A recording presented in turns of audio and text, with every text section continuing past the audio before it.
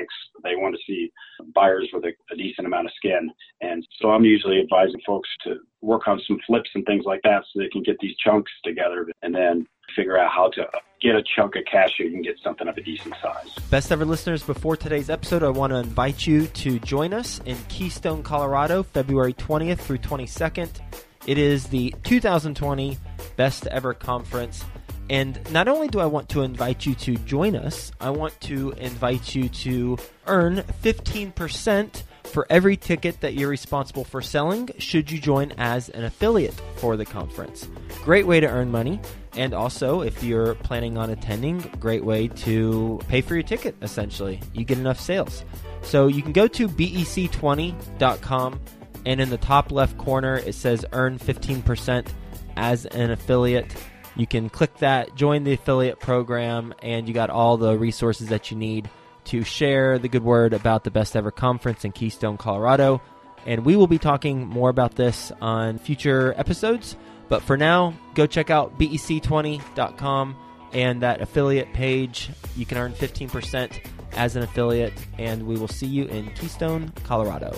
Best ever listeners, how you doing? Welcome to the Best Real Estate Investing Advice Ever show. I'm Joe Fairless. This is the world's longest running daily real estate investing podcast where we only talk about the best advice ever. We don't get into any of that fluffy stuff. With us today, Dan Gorman. How you doing, Dan? I'm great, Joe. How are you? I am doing well and looking forward to our conversation. A little bit about Dan. He formed United Property Group in 1999. He grew his portfolio of multifamily to over 700 units based in Cincinnati, Ohio. So with that being said, Dan, you want to give the best ever listeners a little bit more about your background and your current focus? Yeah, sure. Just a quick background on myself. I graduated college with electrical engineering degree in 1989 and really did not connect with that at all. So I started managing a jewelry store that I had worked in all during high school and college. And then I started my own jewelry brokering business. So I was a diamond broker there for a few years and just found, basic thing that Michael Gerber would say with the E-Myth is that I found myself owning a job and not a business. I was driving 50,000 miles a year. I was making good money, but if I wanted to go on vacation or wanted to take a break, I didn't make any money. So I started getting interested in real estate to try to even out some of those highs and lows in my income, and pulled a tape set off of my dad's desk that had been sitting there for 3 years, one of those Carlton Sheets, No Money Down series, and listened to it in the car over and over again, and just really got excited. My dad was a home builder, and I've always liked construction-related things, so I ended up using his techniques to buy 25 units, no money down, near the University of Cincinnati, and then pick up another 19 with no money down. So I had about 44 units there, went from 0 to 44 within a year. So that was a lot of work. Those properties were pretty run down, filled with some college students, and just a heck of a lot of work. And so I wasn't really making a lot of money because I had to give somebody a free apartment and pay them a little bit of a salary to help me out. So I found out that that spot with that certain number of units was a lot of work, but didn't really afford me the ability to hire a maintenance person and a manager to do all that for me. So I was getting a ton of calls a day from that, and then trying to run my diamond business at the same time. So one of the guys that I was trading Rolexes with at the time, he'd get me some, I'd get him some. He was an investment banker. So I sat down and I had lunch with him, and I said, man, I really want to figure out how to buy something big enough that has a staff. I don't really have any money. What do I need to do something like that? So he was kind of like, well, that doesn't happen very often, but if you bring me a deal that looks like this, he talked about cap rates and stuff, then I could help you out. And through kind of a series of really weird and interesting events, I found a 168 unit apartment community that had a Section 8 contract on it in Hamilton, Ohio, and it was full with a waiting list, 100% full, and it was in foreclosure because the owner was in prison for fraud. So I talked to the manager of the property, and she said, well, you really ought to take a look at this place because we've got this long waiting list. We're 100% full. We run great. And it's been in receivership for 2 years. So I got a lawyer. I said, hey, I don't know anything about this stuff, but would you look at this? Does this seem weird to you that they're not moving it towards getting any finality with this situation? And we basically ended up filing something with the court, and we said, hey, this doesn't seem right. This lender's not being made whole, and you're just kind of churning this thing for the last 2 years. So the judge agreed, and he said, okay, we're going to have a trial in 30 days, and we're going to figure this out. or a hearing, I guess. I don't know if trial is the right word. So there were only 3 people showed up to bid on it. I was one of them, and ended up buying. That property had $500,000 NOI. And because I brought my investment banker with me and I had been looking at that, and the other 2 buyers that showed up, this was kind of, they only heard about it a few days before that, and they were very unwilling to commit. I ended up getting that property $3.1 million with a $500,000 NOI. Oh, my. That's 17 or 18 cap. The guy got the financing from me, 100% financing, and it came with $100,000 in the bank and a reserve. Oh, my gosh. And so that was the opposite of no money down. That was no money down plus. So that was that kind of, I had that property. It was just kind of, it changed kind of the trajectory of my life, basically, because I started thinking like, I'm making a gob of money every month with this place. I'm driving 50,000 miles a year with my diamond business, and I'm not making nearly as much as I'm making in this big real estate deal that I've got here. So I just kind of let that go and decided to focus on real estate full time. I was able to pull about $1.5 million in equity out of that within 18 months and use that to kind of propel my investment portfolio over the next few years. And kind of got into, I just dipped my toe in a lot of different things over the next 5 or 6 years. I bought 3 mobile home parks. With about 300 pads total. I did a low income tax credit, tax exempt bond deal with about 120 unit apartment community. Bought a couple market rate communities, and then bought a neat apartment community with a Starbucks and a Grater's ice cream attached to it. So I was just exploring the different types of real estate because I just was really interested in doing a little bit different type of deal the next time than I had done before. Mm-hmm. So about 3 or 4 years ago, I was able to continue refinancing and things like that. So I had money that I could redeploy, but it felt like it was getting more and more difficult to invest in apartment communities just because the cap rate started getting ridiculously low and nothing was a good deal. And at the same time, I was getting these unsolicited offers for a lot of different things in my portfolio that I thought were very challenging to ignore. So the problem when you sell something at a market high like we're in right now is that you have to replace it. If you don't want to pay the tax on the gains, you got to replace it at a market high as well. Mm-hmm. So it always makes me nervous when I'm selling something I'm very familiar with and I'm buying something that I'm not familiar with, because there's a lot of things that can go wrong with that scenario. So if you can't get a good deal, you're kind of stuck, I think. And so that one apartment community that I bought for $3 million in 2001, I got an offer on for $10.5 million a couple years ago. So that was just an offer I couldn't ignore. It was a really, really aggressive offer from this firm. So I went under contract, and I'd spent about 18 months trying to find something to replace it with so I wouldn't have this huge tax hit, and I just was unable to find an apartment community that I felt was a decent deal. When you want to redeploy that much capital, then you're starting to compete against really large players in the market that are willing to pay 5 and 6 caps for stuff that's 1960s and 1970s vintage, which is, I can't play in that sandbox. So I ended up just kind of the last minute, I found a broker, and I was talking to him about my challenges were. This is a guy that worked at Fortis, so he found me a portfolio of $14 Generals.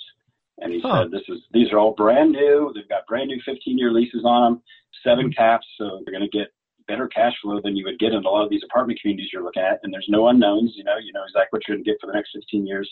So I ended up shifting all the money from that one apartment community into those. And that's been kind of nice to just take a deep breath and not have to worry about those for the next 10, 15 years. So this is what I have been doing now is just kind of selling some of these things. They're getting these really high offers, and then I haven't really been able to find a lot of apartment communities to put this money into, but I feel like it's been very easy for me to find office buildings.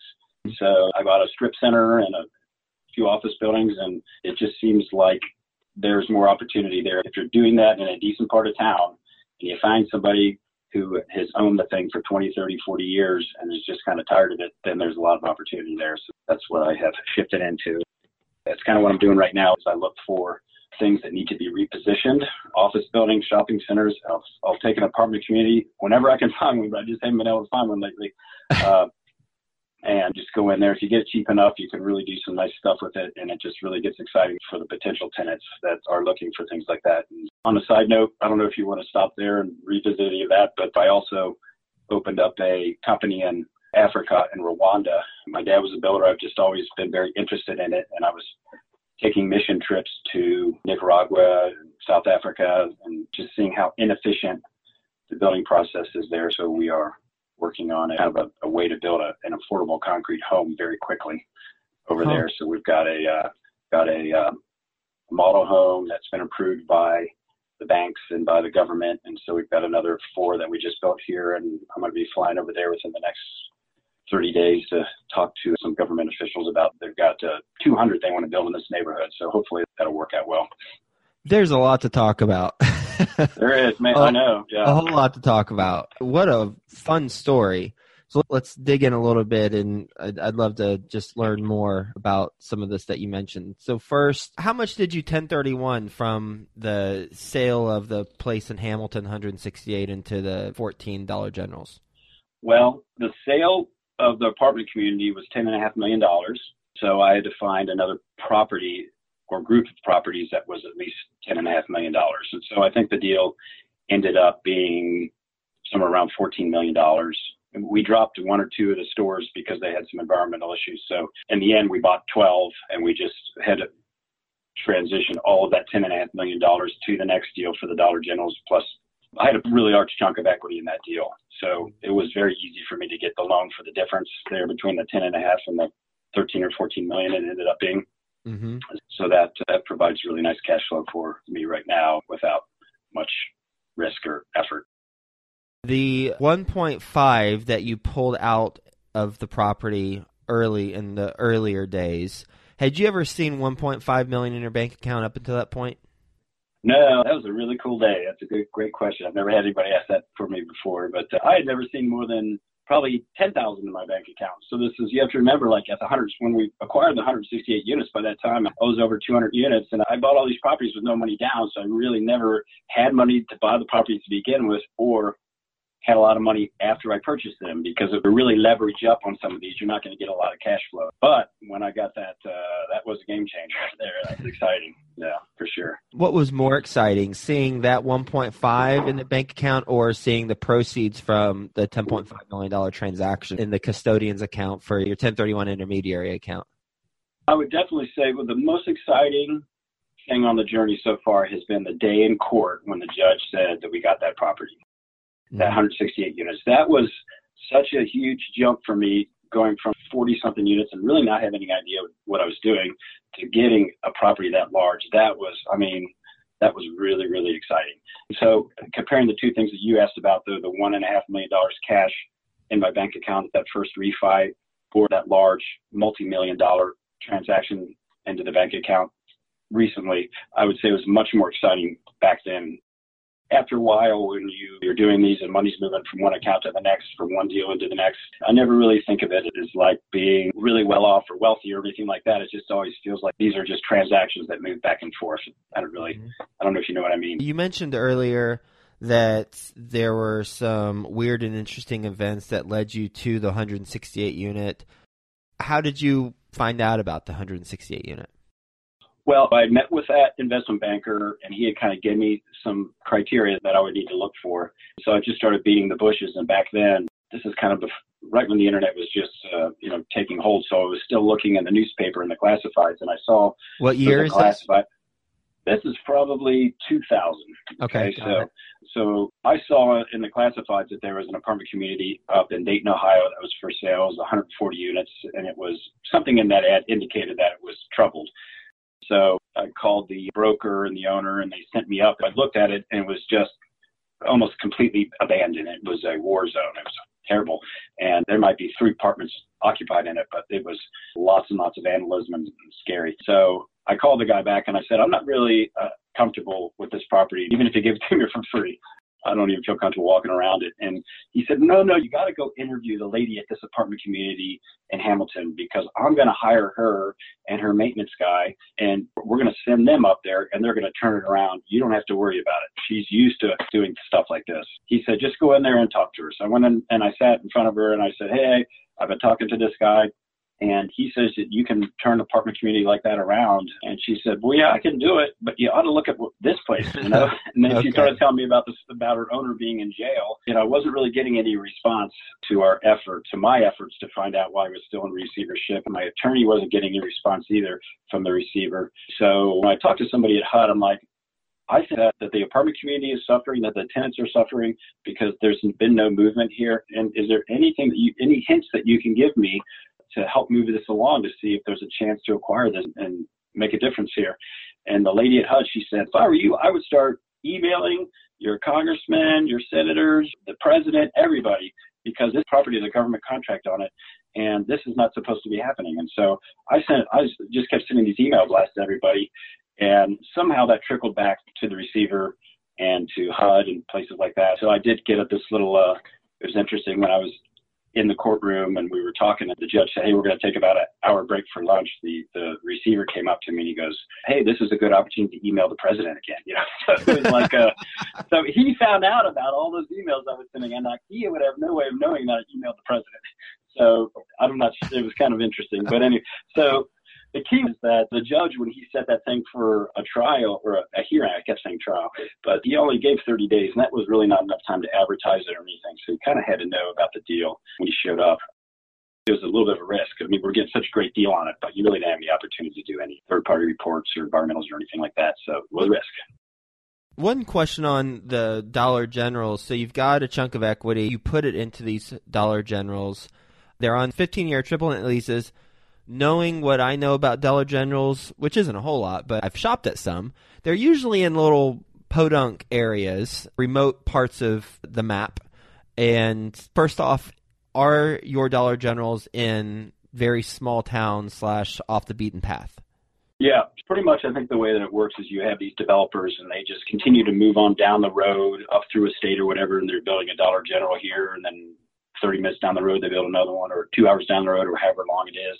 So the majority of the ones that I've got now are in pretty small areas. I think that I've got really nice I'm not going to say risk-free, but a really nice management-related type of property where there's going to be no problems at all for the next 15 years. But that does not mean that they're not without risk, because I think what you may be alluding to is that when that 15-year lease this is what's great about Dollar Generals. They've been around since the 1950s, okay? I don't see them going out of business and sticking you with a bankruptcy type of thing where you're not going to get your rent money or whatever. But when it comes to the end of that 15 years, now a company like Dollar General that's opening up 1,000 stores a year or more, they're going to make some mistakes, and they're going to say, well, that little community there is just really not producing that much revenue, so we're not going to renew that lease. Mm-hmm. And so that is kind of stuck in the back of my head right now, where in 15 years I'm going to have 12 stores that are all kind of renewing at the same time. And that does present some risk, because if Dollar General does leave and I paid $1.2 million for that location, the chances of me finding another tenant in that area where when they sign a lease makes it worth that much money is pretty big. So my strategy to deal with that is I've got a couple brokers out there working for me, and I said, I want to continue to churn this portfolio where I've got 12 of them within the next 12 months, probably, even though we just closed a year and a half ago. I'm going to start looking to shed while they still got 11, 12, 13 years left on the lease, I'm going to try and shed some of the ones that might be in some of the more remote locations or maybe don't perform as well, if I can figure out which ones those are, and then replace them again with more Dollar Generals or something similar. Okay. So we just continue to update the portfolio with leases then that are kind of more spread out and not all expiring at the same time. So. Well, you read my mind with where I was going with it. So, right. Yeah. I mean, I figured you'd thought about that. I was curious about your thought process. Yeah. Cool. And you mentioned that you've done mobile home parks, low income tax and bond deal, market rate, apartment community with some mixed use, with Starbucks and Grader's, a ice cream shop in Cincinnati. Your background is in electrical engineering. A lot of the engineers I know are very methodical about things, and it surprises me a little bit that when you hit a walk-off grand slam with the first deal, that you chose to do other things besides what you just hit a grand slam doing. So why choose all these different variety of asset classes? Clearly, you're in multifamily for most of them, but it's a different flavor of multifamily. And then you did mobile home park. So why not just go with what you had been doing initially that made you all the money? I don't know. The engineer in me, I really love the numbers. The most favorite thing that I do involved in real estate is just figuring out a good deal and figuring out how to close it. That's where I get all my juice. I don't know if you're the same way or not, but then after it's closed, I keep saying to myself, okay, I'm going to take a break and just focus on the portfolio and blah, blah, blah, but I can't help myself. Like within 24 hours, I'm looking for the next deal, it feels like. And I really enjoy the challenge of figuring something out. And so I wouldn't necessarily say I'm going to go specifically look to buy mobile home parks now, or I'm going to specifically look to do a tax credit deal. It's just kind of those opportunities end up in front of me as I'm doing my research for the next deal.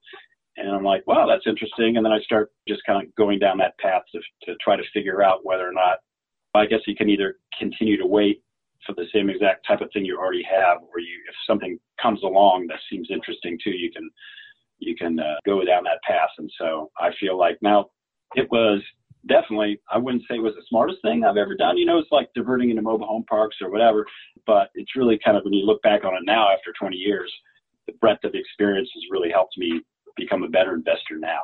So luckily, though, we were getting so much cash flow from that 168 units that it made it okay if I made a little bit of a mistake on, like the mobile home parks for me was a mistake. Didn't lose money, but we didn't make much money on those, and I just could never quite figure out how to get that right. But if I'd had a capital call for myself or whatever, where I had to inject some money in, I was able to do that because the cash flow on the 168 units was so great. I don't know if that answered your question or not. Yeah, it does. So it just kind of makes it more interesting for me. I always felt like, I guess from the very beginning, I never really had any money. And I think sometimes people go a couple different ways when you get a big chunk of money and you've never had any. You can kind of like hunker down and protect it. But for me, I was always like, you know what? You only get one life, and let's try some cool stuff and see what happens. And if some of it or all of it goes away, we can start over again. You mentioned that mobile home parks, you didn't lose money, but you didn't make it. Was that the least profitable out of the thing you've done since? Yeah, I would say definitely the least profitable. So I did that with a buddy of mine, one of my best friends.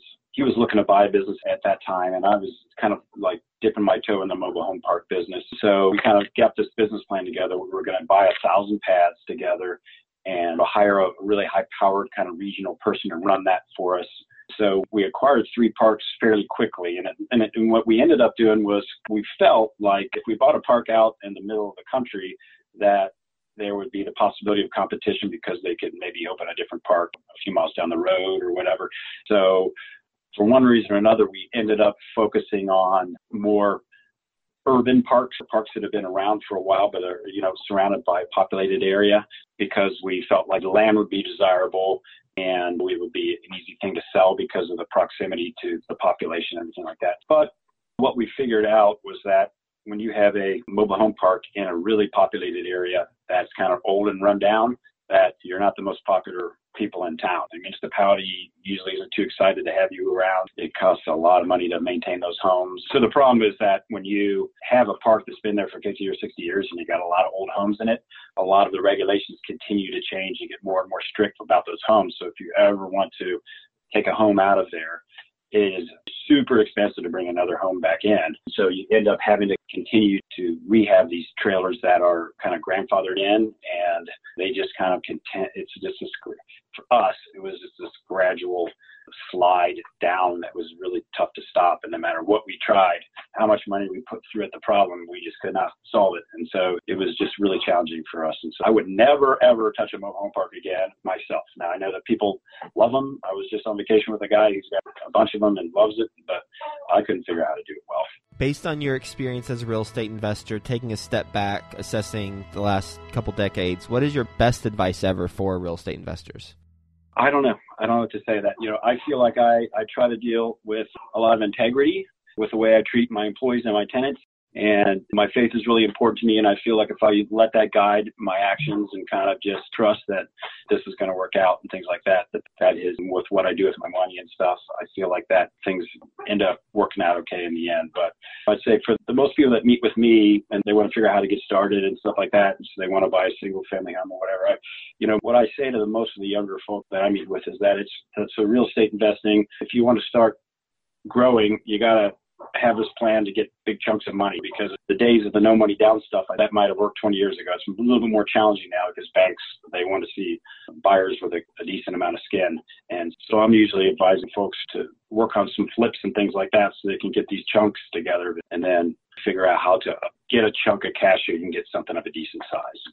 because a lot of the people that I see that are investing in 2 families and 4 families, it's a challenge because if you have a unit that's empty for a while, or you need a roof or a boiler or whatever, that kind of wipes out your profit for the year, and it can be a little bit defeating or deflating for some of those folks. But if your end goal is to say, okay, I want to have an apartment community that is big enough to have a manager and a maintenance guy, so I'm going to need to have $750,000 cash to do that, then let's figure out how we start from nothing or whatever I've got to get to $750,000, and we're going to keep rolling that money over until we accomplish that goal.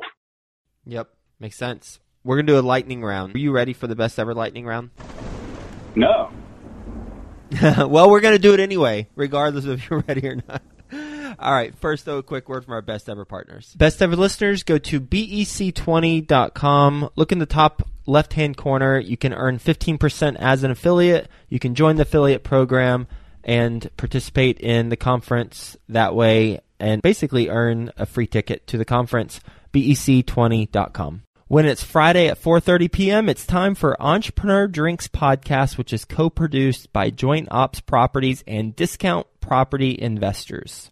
Join their end of the work week session as they tackle problems facing entrepreneurs. Listen and subscribe at entrepreneurdrinks.com.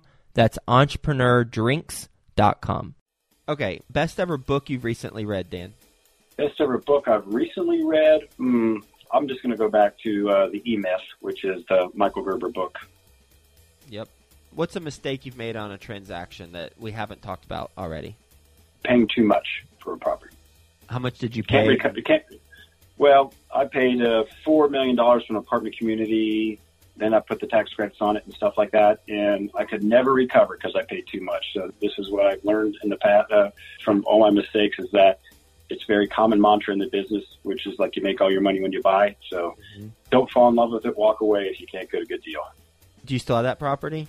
No, I just sold it within the last 6 months. So I ended up doing okay on it, but it was very painful since 2014. I owned it since 2004, and it was just very, very challenging for many, many years. What'd you end up selling? We did okay. Well, it was complicated because of this tax credit thing and all that kind of stuff, so we ended up probably making $1.5 million on the thing when all was said and done. But it was just like halfway through it, though, I was talking to lawyers about going bankrupt because it was so stressful and challenging because we paid too much. And luckily, we were able to survive that period, but very, very stressful. Besides paying too much on the front end, what's something else about that deal, if you were presented it again, that you'd do a little bit differently? Well, I was being counseled on that deal by a lot of people that were going to make money if I closed on it. And so I did not fully understand it. And I can't even say I understand it now. Tax-exempt bonds, low-income tax credits, things like that. So I got into a deal not only paying too much for the property, but also not fully understanding the mechanics of the financing and how many fees and things like that there would be involved with it. So I would say that the consequences of making a mistake because either you pay too much or you don't fully understand it are really, really can be magnified with real estate. Leverage is great in real estate, to be able to really magnify your wealth, but also leverage can come back to bite you when you've only put a little money down, but you're responsible for a huge project and you carry the burden of that huge project if it goes sideways, So, on the flip side of more sunshine and roses, what's the best ever way you like to give back? You mentioned it a little bit about the concrete homes that you're building in Rwanda. What's the name of that company? The name of my company is United Property Group, and the name of that company is United Property Group Africa. So if you looked at upgafrica.com, it's got a video of the homes and kind of explains the process and things like that. So that is a very, very exciting thing to be veering into. I try to devote enough time to it, but I've actually hired an American guy to kind of go back and forth, and got some guys over there working for me as well. But I think that the potential, if you can figure out how to solve some of the issues in the developing countries and make money at the same time, I feel like there's a huge, huge potential. So if you want to make money, you can. If you want to do it as a philanthropic effort, you could do that as well, but large potential.